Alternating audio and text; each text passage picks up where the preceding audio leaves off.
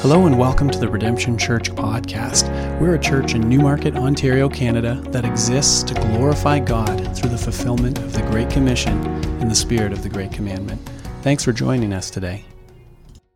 And so here we go, Acts chapter 10. If you want to get your Bibles open and turn there and ready to go. I don't know if you can even remember the month ago when I was here, but we talked about, we looked at God's heart for us. I don't know if you remember that, but the Lord's heart that He has for us. We explored the question, what comes most naturally or instinctively to God when He considers me or He considers you? Okay, what emotions or affections or desires, as God experiences those things perfectly, like what does He experience when He looks at us? What's His gut instinct? How does He move towards us? You know, when you consider our weaknesses and our brokenness, the good days that we have, the bad days that we have, really the question is, what does He really think of you and I? What does He really think? You know, does the Lord look at you and me and feel disappointment? I mean, I think some of us naturally, that's what we imagine God thinking. Man, this guy can't put it all together, right? Again, we've been through this with her and she just can't figure it out. You know, some of us think maybe that God just doesn't care. Isn't it amazing how we tend to take our experiences with our own earthly fathers or authorities that we have had over us and naturally transfer that to God, those things to God, and assume that as those men, those people have been in my life, that must be how God operates. That must be how He feels about me. My father was always so impatient, and so therefore the Lord must be impatient as well. But isn't it interesting, isn't it amazing that God is perfect in these things and that He loves us so deeply? And again, if you remember, we looked at Hosea chapter 11, and we saw there that shockingly, it's his warm and tender compassion that stirred up. And it's His love that engages us, interestingly, not on our best days, it doesn't say, but actually on our worst days, in our darkest moments. Remember, it was Israel's stubborn resistance of God and His lordship over them that provoked His loving care for them. They just rebelled over and over and over and over again, and consequences were coming, and yet the Lord says, how can I destroy you, basically? How can I give you up? My heart recoils within me. His love is stirred up in those moments. Pretty amazing to consider, because I think so many of us, we think, well, I got to behave well in order to get that love from God. I need to perform. I need to be perfect. Good little Christian boys and girls, and only then will God throw me a bone or be kind or be gracious. But interestingly enough, it's in our darkest moments that He is provoked towards loving and caring for us. Well, today, what we're going to look at is and what we're going to see is that God's heart is not just for you and I as His followers, but He actually has this love, this care for the lost as well. In Acts chapter 10, maybe many of us have read it before, but it's really this stunning picture of God's love and God's grace, His saving grace expanding outwards. Okay, not just focused on the Jews, not just focused on Israel, but on the Gentiles as well. And we're going to see that as His heart is to move towards the world, right, a world that is rejecting Him, He's actually working to change our hearts along the way in the process to desire the same thing that He desires. Okay, so we are back into our Acts series. And some of you might be like, Acts series? When did we start this? Well, we started this a long time ago. We've actually been away from it for just over a year. And that was kind of the idea as we started it. Acts is a long book. We're gonna start in chapter 1 and just work our way verse by verse, word by word, all the way through. We're going to take breaks from time to time based on Christmas and summer and different things as the Lord leads us and gives us specific words for specific seasons and situations. And so really what we're doing here is we're coming back to Acts for the third time and starting Acts part 3. And so for the next, again, foreseeable future, we're going to be working our way starting in chapter 10, verse 1 today. But some of you have probably been coming to our church for less than a year. You missed all the first part or the first two parts. And for those of us who were here for that, it's a long, distant memory, and we don't remember much of it. And so I want to give us just a really kind of basic overview of where we've come from so far and what Acts has been about so that we can hit the ground running here. Well, Acts chapter 1 really starts off with Jesus giving his final marching orders to his disciples before he ascends, before he goes to be with his Father. And he says to them in verse 8, this is really important here because it tees up the rest of the direction for the entire book. Okay, he says to them, "But you will receive power when the Holy Spirit has come upon you, and you will be my witnesses in Jerusalem, okay, in all of Judea and Samaria, and to the ends of the earth." He says, this is the way that it's going to go. Holy Spirit's going to come, which it does in chapter 2. It's going to fill you. It's going to give you the power and the direction, the wisdom that you need. And you are going to go out from here. You're going to be my witnesses, my ambassadors. We're going to plant churches, and we're going to see that start in Jerusalem and then expand outwards into Judea and Samaria and then the ends of the earth. Okay, so the first 7 chapters of Acts are this work in Jerusalem as God is building his church. And again, I said the Holy Spirit fell on the apostles, and from that moment on, anytime anyone got saved, they would have the Holy Spirit residing in them. And so he uses the Peters and the Johns of the world to share the gospel, and people started getting saved by the thousands. You remember in chapter 2, towards the end there, the church starts to form. They had all things in common, and we see them coming together as this tight-knit community, and they needed each other. We see them starting to minister to the gospel, and people started getting saved by the thousands. You remember in chapter 2, towards the end there, the church starts to form. They had all things in common, and we see them coming together as this tight-knit community, and they needed each other.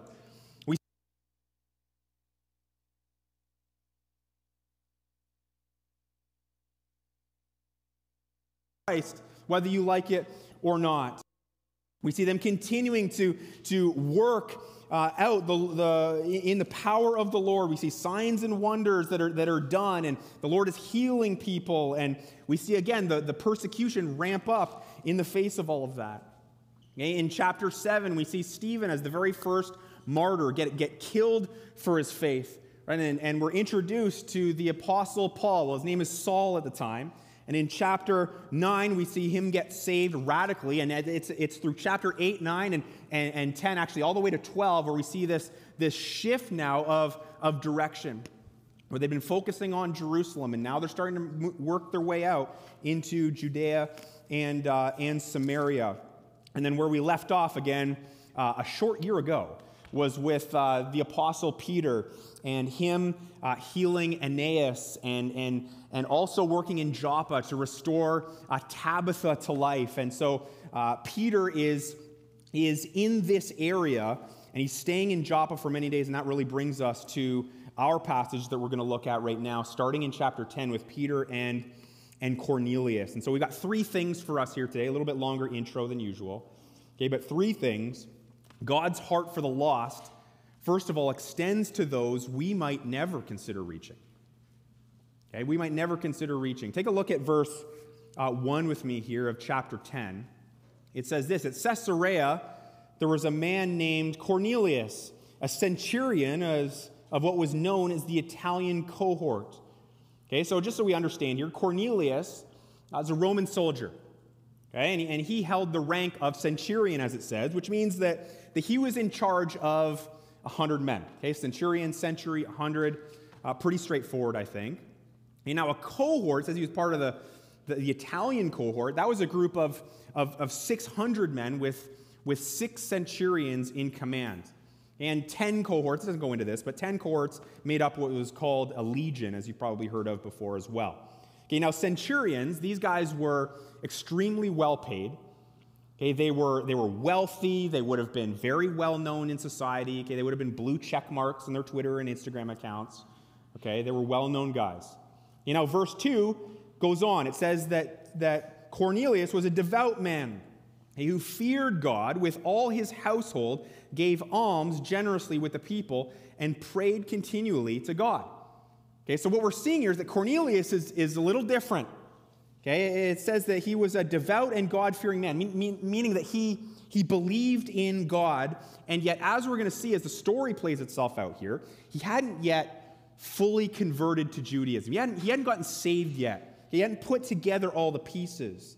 But again, he took what belief he had in God very, very seriously, as we see. He likely had some affiliation with the local synagogue in Caesarea. He clearly led his family to worship Israel's God. Okay, that he gave alms generously. This meant that he gave gifts to the poor.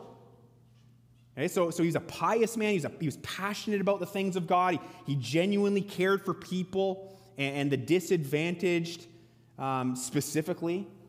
Okay, so he's a good guy. Okay, Cornelius was an upstanding gentleman, upstanding citizen, cared for the people that he ruled over. Okay, but again, as the story plays out through chapter 10, we're going to get to 34 to the end next week and look at part 2 of God's heart for the lost. But as the story plays itself out, we come to understand again that he's not saved yet. He's not born again. He's certainly hungry for the things of God. He's a seeker. He's definitely trying to do all the right things. He'd be a regular church attender. He's involved in community life like we've seen. Maybe like that person that, gets invited to church and gets, swept up in everything that church life is all about. But again, they just haven't quite put it all together quite yet because they haven't responded to the gospel, right? It hasn't clicked. They haven't received Christ as Savior yet. Okay, so think about Cornelius as a red apple. Okay, as red as it gets. He's ripe for the picking. He is primed for the gospel. It's just that he hasn't heard it yet. Remember that the church had not yet expanded out into Caesarea yet. Okay, now with all of this in mind, okay, consider that Cornelius represents in this story the person that we might least expect to get saved. Okay, the person that you and I would maybe not really naturally consider reaching out to with the gospel. We already know that the Jews didn't exactly have much love for the Gentiles at this point in general, right? Or the Romans, or, the Greeks specifically. Okay, and the feeling was very much mutual. They didn't love each other. They kind of put up with each other. And, on top of these deeply held discriminations, Cornelius, remember, he's a key Roman military official, right? In charge of keeping the peace and maintaining Roman rule in this region. Okay, so there would have absolutely been times where tensions would have risen significantly between these two people groups, between the Jews in this area and the Gentiles.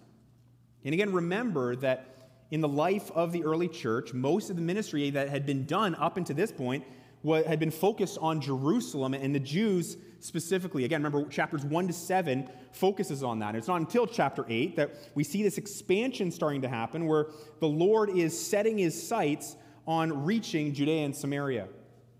Okay, so at this point in the narrative here, the church just wasn't all that experienced yet in reaching Gentiles. Okay, that ministry had begun. Okay, we saw Philip in Samaria. We see him minister to Simon the magician, if you remember that story, and the Ethiopian eunuch. We went through all of that.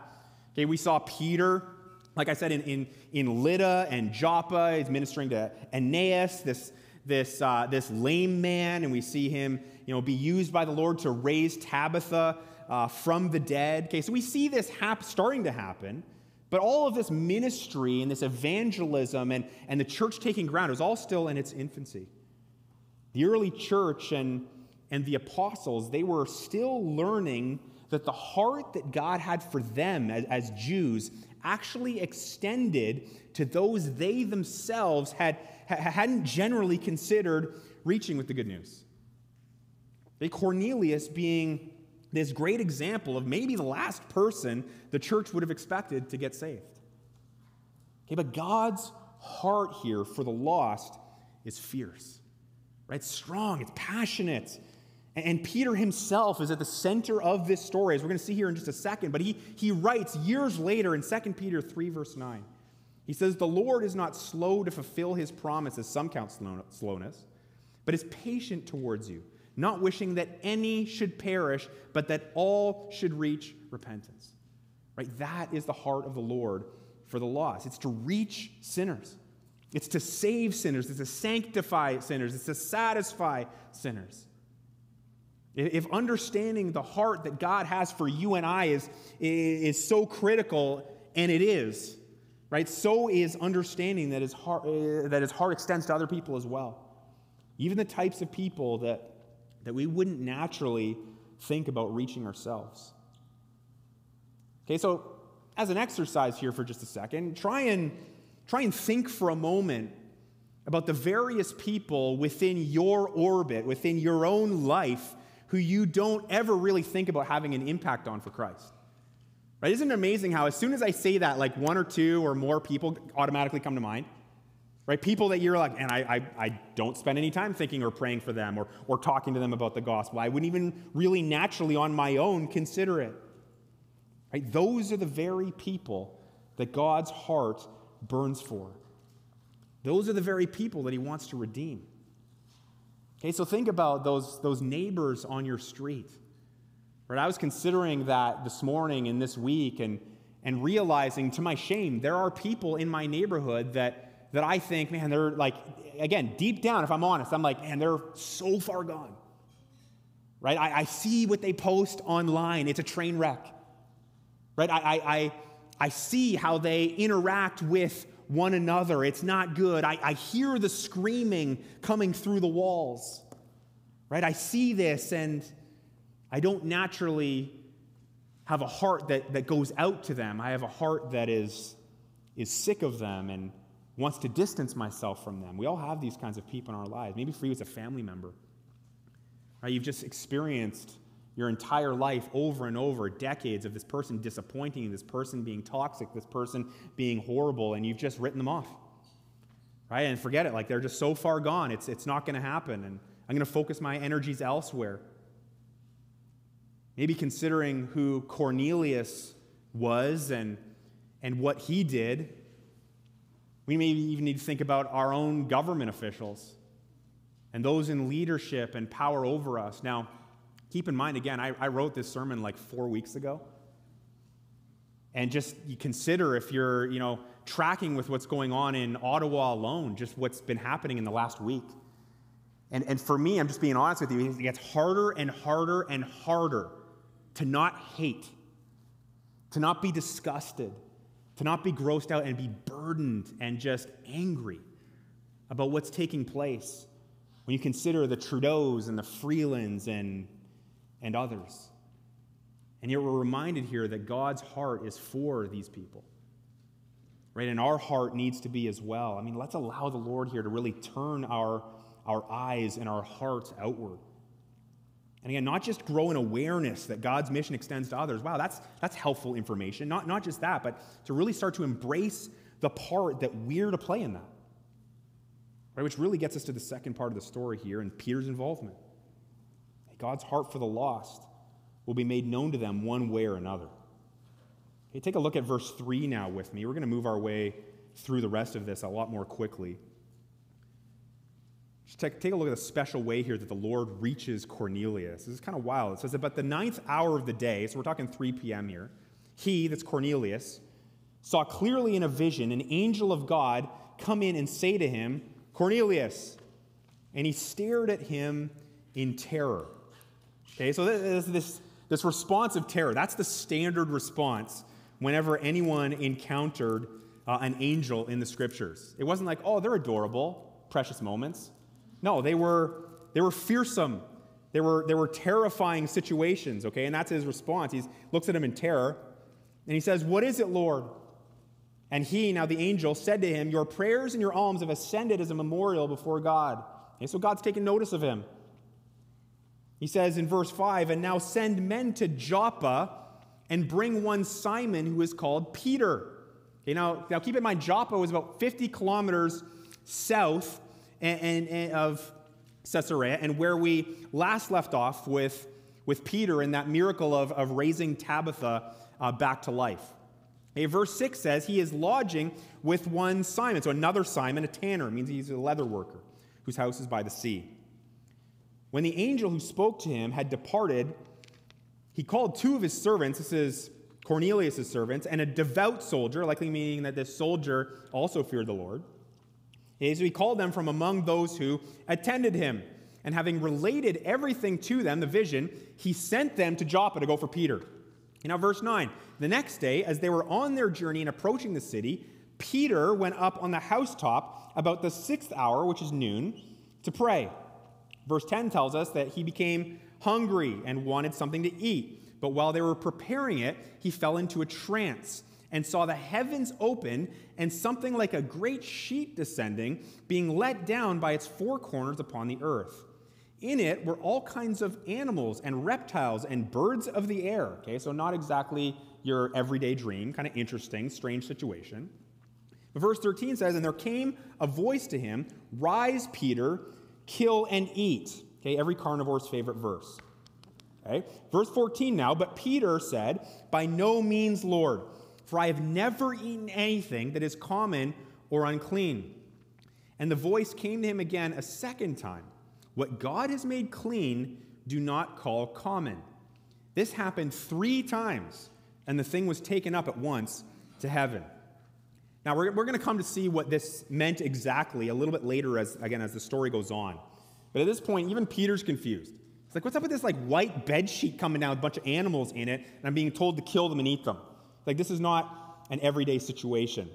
Okay, but for now, I really want us to kind of zero in here on the uniqueness of all of this, of how the Lord makes himself known to Cornelius.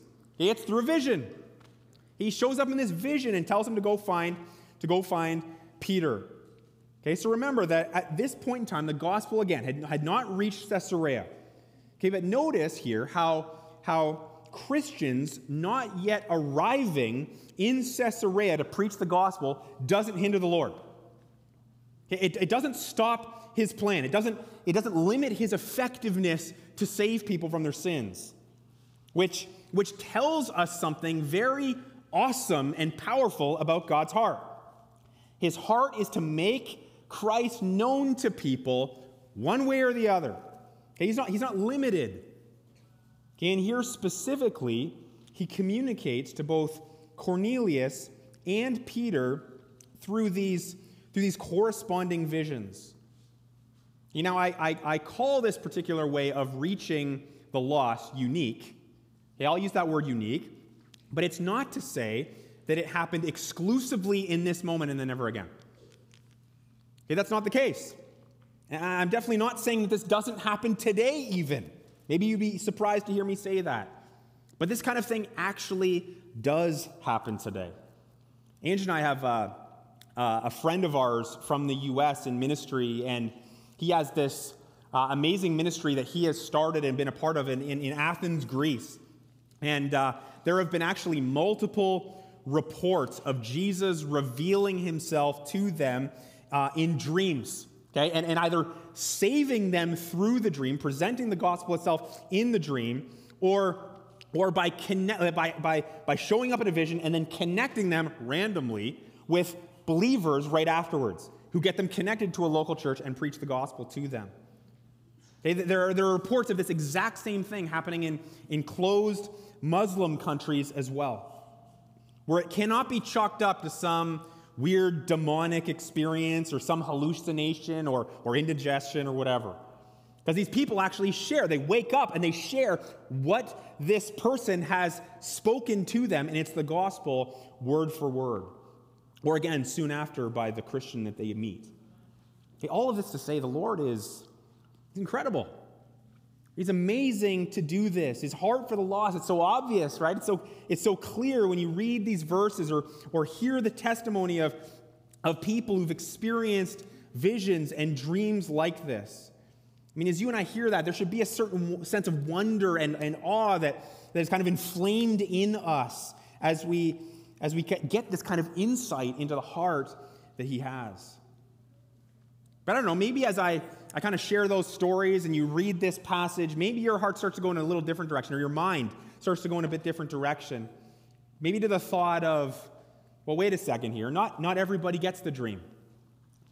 Right? Not everybody gets the vision. Not everyone hears the gospel. So how am I supposed to reconcile God's heart for the lost with the fact that according to Scripture, some do go to hell without hearing the gospel explicitly? And maybe you've even wondered, like, man, it seems kind of unfair for God to send innocent people to hell who've never heard the good news before. I mean, I think that's something that pretty much every person wrestles with at some point in their walk with the Lord. It's a legitimate thing. I'm not here to bash on you if you've had those questions or you have them now, but if that is you, keep in mind something really important here, that there's actually no such thing as an innocent person. It's easy for us to think that, but deep down in all of our hearts, we're guilty. Every single person. Romans 1 makes it just so clear that God has actually made his existence known to every single person. It says there in Romans 1, through the things that have been made. Okay, meaning creation. Creation. We go out into creation and deep in our souls, deep in our understanding somewhere, we recognize, every person has been wired to recognize that someone or something made this. It just doesn't pass the sniff test, really, to think that all of this is just random. You go to the Grand Canyon, you go to the mountains out west, you go on a canoe trip up north, and you're like, this is awesome. There's design written into every single shred of it. Right? And we've been hardwired in some way to not just know that God exists, but in some way to actually seek him out. That's why Romans 1 says that we are without excuse. Right? Every person is without excuse. And maybe you've wrestled with some of those questions before, or perhaps if you tend to struggle with why God saves some and not others, and you're trying to reconcile the fairness of that, try to instead consider how wild it is that he saves any of us at all. No one is deserving of rescue. We aren't. We all deserve, strictly speaking, punishment. We've all transgressed God's law. We all deserve wrath. It's not a pretty picture. It's not a fun thing to consider, but it's true. Remember that God is a good God, and we are not, strictly speaking, good people. The world will try to tell you otherwise, but it's just not true. We all deserve this. Apart from Christ's righteousness transferred to us at salvation, we all deserve this punishment. Okay, so his purposes, we have to, I think, reconcile as believers that his purposes and who he saves, those are his. And that's up to his great wisdom. It's for his glory. His purposes are always good, and therefore you and I, we can trust him. Regardless of how much or how little we're able to completely wrap our minds around how he operates. Again, his heart is for us. Right? It's for you and I and for those out there. Okay, all who are lost. And he will be made known. Okay, through creation at the very least, Romans 1 tells us. Through the gospel being proclaimed by faithful churches, faithful believers, and even sometimes in unique ways like visions and dreams. All right, let's get to this last thing here. God's heart for the lost can become our heart too if we're open to it. Check out verse 17 with me here. We're going to read a big chunk. It says, "Now while Peter was inwardly perplexed as to what the vision that he had seen might mean, behold, the men who were sent by Cornelius, having made inquiry for Simon's house, stood at the gate, and called out to ask whether Simon, who was called Peter, was lodging there. And while Peter was pondering the vision that God gave him, the Spirit said to him, Behold, 3 men are looking for you.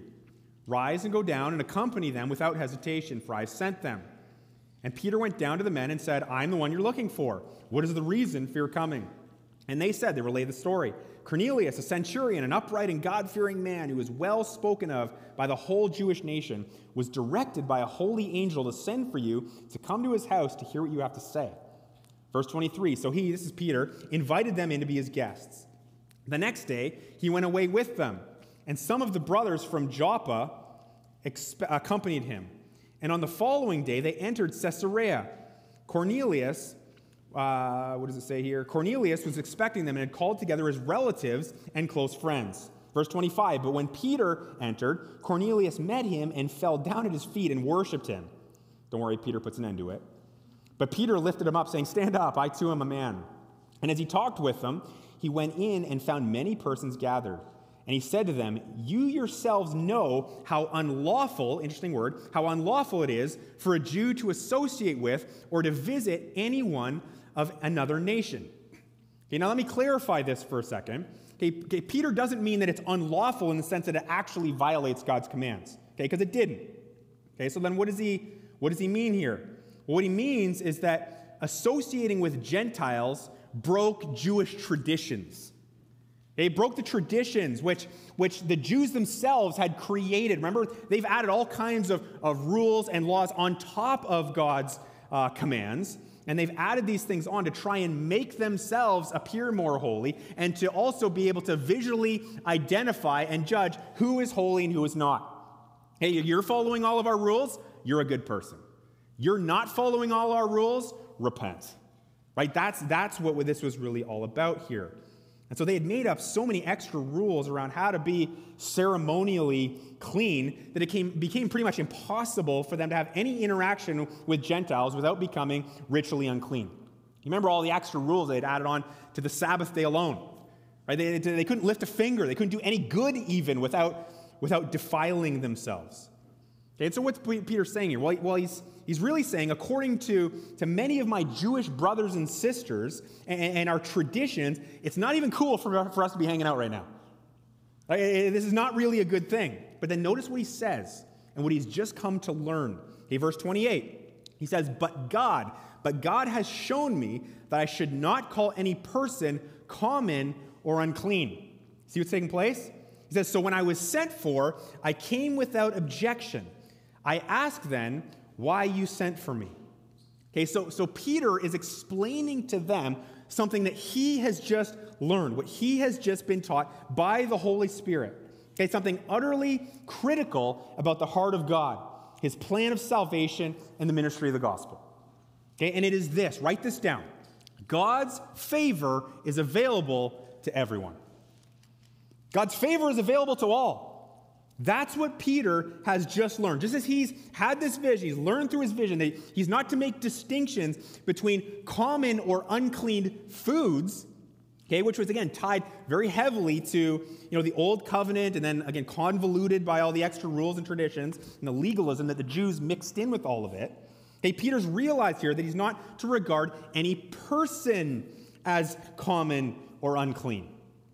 That's what God has taught him through this vision, meaning that God's grace, salvation, has come for all, okay, whether you are a Jew or whether you are a Gentile. Okay, the cross and the resurrection has ushered in a new covenant, and God is making it very clear that salvation is available to literally everybody. There is no distinction. Following rules, following laws, following traditions, none of that makes you righteous before God. We've all broken them. We've all broken every single one of them. The Jews, us, everybody. Okay? It doesn't make you more righteous than those who don't follow those things. This is what Peter is learning.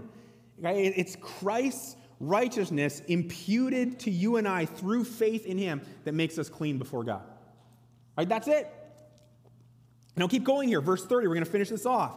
It says, And Cornelius says, okay, so he relays his experience now. He says, 4 days ago, about this hour, I was praying in my house at the 9th hour, and behold, a man stood before me in bright clothing at the angel, and said, Cornelius, your prayer has been heard, and your alms have been remembered before God. Send therefore to Joppa, and ask for Simon, who's called Peter. He is lodging in the house of Simon, a tanner by the sea. So I sent for you at once, and you have been kind enough to come. Remember that sentence. You've been kind enough to come. Now, therefore, we are all here in the presence of God to hear all that you have commanded by the Lord. Like, Peter, you've got a captive audience. We cannot wait to hear what you have to say to us. Now, one of the many things that's so phenomenal about this passage is that we're getting a window into the change that's happening within Peter's heart in real time. Okay, don't minimize or glance over what's happening here. Okay, the heart that God has for the lost. Okay, for Cornelius and his friends and his family. okay, is the heart that he has for everybody. Okay, not just one people group, not just one ethnicity, not just one class. And notice that this is becoming Peter's heart as well. Okay, as he submits himself to the Lord's instructions, as he obeys the call and goes to proclaim the gospel to Cornelius and his household. Now, like I said earlier, next week is part 2 of this, of God's heart for the lost. We're going to see exactly what God prompts Peter to share. But for now, let's really consider where our own hearts are at when it comes to all of this. Where are our hearts at before the Lord? Are you and I, are we truly open to God's heart becoming our heart? Meaning, are we humbling ourselves? Are we submitting to Him in everything? Are we actually inviting Him and pleading with God to make our hearts like His, so that what He loves, we love? Or have we gotten ourselves into a season here, a rut, where we're kind of doing the opposite? Where we plead with God, and we've all done it, right? God, make your heart like mine. What I want, Lord, would you bless that? Would you be as fired up about the things of me as I am? Right? Where we want life to be about us. We want it to be about what we want. When we desperately implore Him to grant us all of those desires, no matter how self-centered, frankly, or short-sighted or temporal they might be. You notice how easy it is to get stuck in that kind of mindset? That kind of rut? Maybe it's happened quite subtly to you, or maybe it's kind of obvious and you're ignoring it and you're fighting against it and you're still like, it's my will, Lord, be done, not yours. Where are we at in that battle? Well, what I want to do here is give us all a few moments here to kind of work these things out before the Lord, to lay our hearts before Him once again. And we're going to do that through communion. Joel's making his way back up here on the stage, and it's Communion Sunday, and we're going to have an opportunity now to remember who our Savior is and what He's done. And that's really what communion is. Right? Jesus had a final meal with His disciples before going to the cross, and He told them, do this in remembrance of me. And ever since, the church has been having communion where we remember, we reflect upon Christ's death, His broken body, His shed blood for us. And so that is exactly what we're going to do. And we know that as we do this, we need to examine our own hearts. The scriptures themselves tell us to do this. I want to read here just about communion and the Lord's Supper here from 1 Corinthians chapter 11, and then I'll explain exactly how we're going to do this here today. But it says this, it says, "For I received from the Lord what I also delivered to you, that the Lord Jesus, on the night when He was betrayed, took bread, and when He had given thanks, He broke it. He said, 'This is my body, which is for you. Do this in remembrance of me.' In the same way, also, He took the cup after supper, saying, 'This cup is the new covenant in my blood. Do this as often as you drink it in remembrance of me. For as often as you eat this bread and drink the cup, you proclaim the Lord's death until He comes. Whoever, therefore, eats the bread or drinks the cup of the Lord in an unworthy manner will be guilty concerning the body and blood of the Lord. And then this, let a person examine himself then, and so eat of the bread and drink of the cup.'" And so that's exactly what we want to do.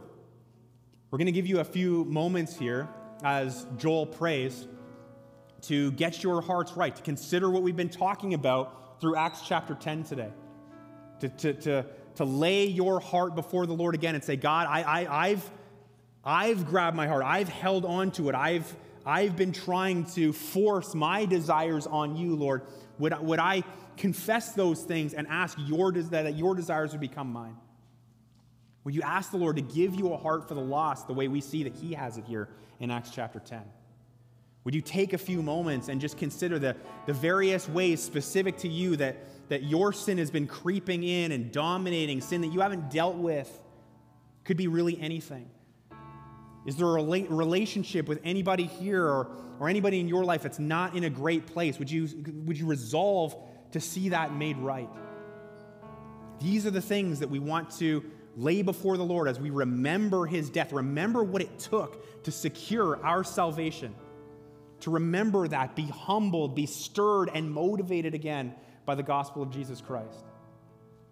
And so as we've been doing over the last while here, is we've got these cups, and you would have seen that on the table as you have walked in. And these cups have that really amazing piece of styrofoam in the top.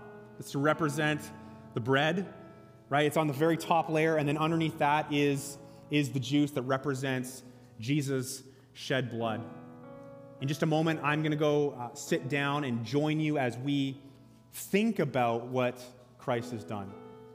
Again, as we give our hearts back to the Lord, as we need to do time and time again.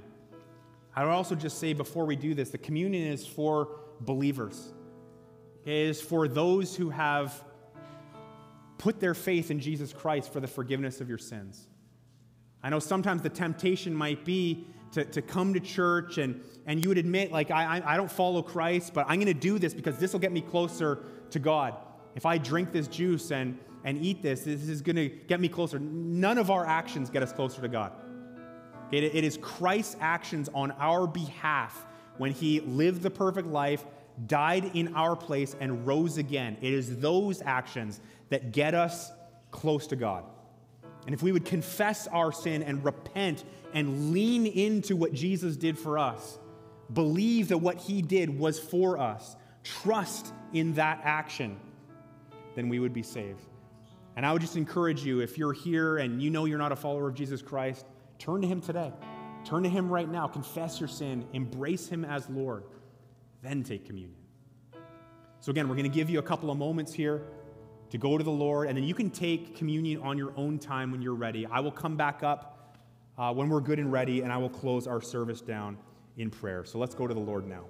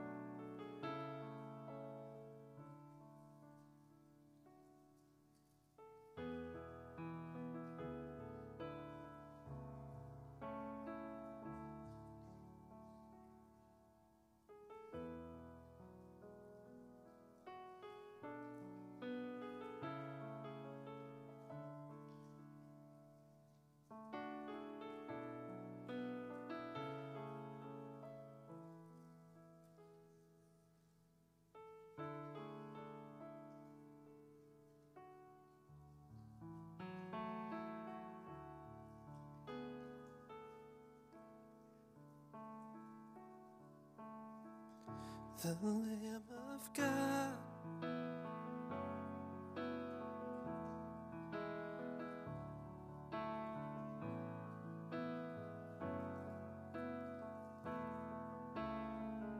the Lamb of God in my place. Your blood poured out, my sin erased. It was my death, you died. I am raised to life. Hallelujah, the Lamb of God. The Lamb of God in my place. Your blood poured out, my sin erased. It was my death, you died. I am raised to life. Hallelujah, the Lamb of God.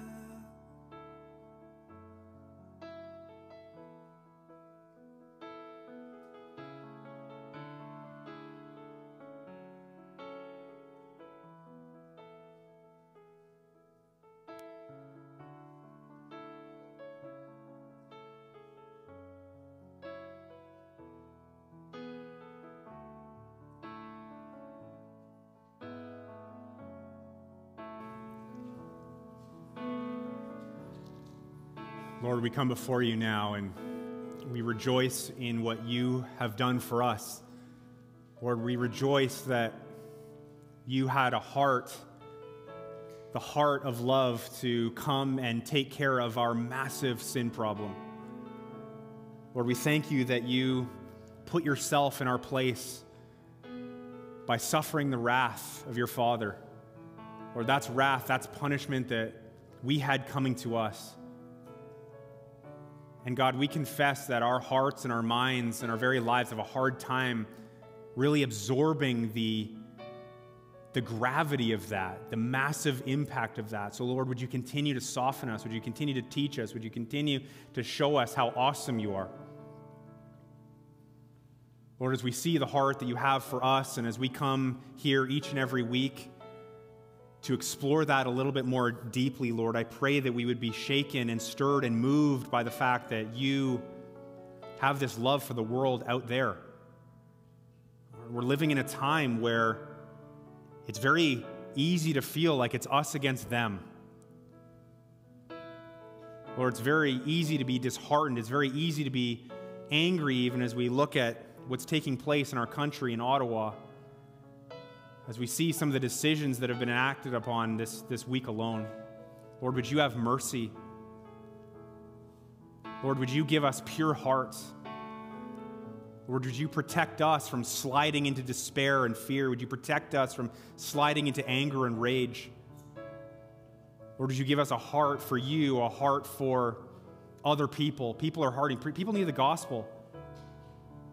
So, Lord, I pray that you would have your way in us and in our country.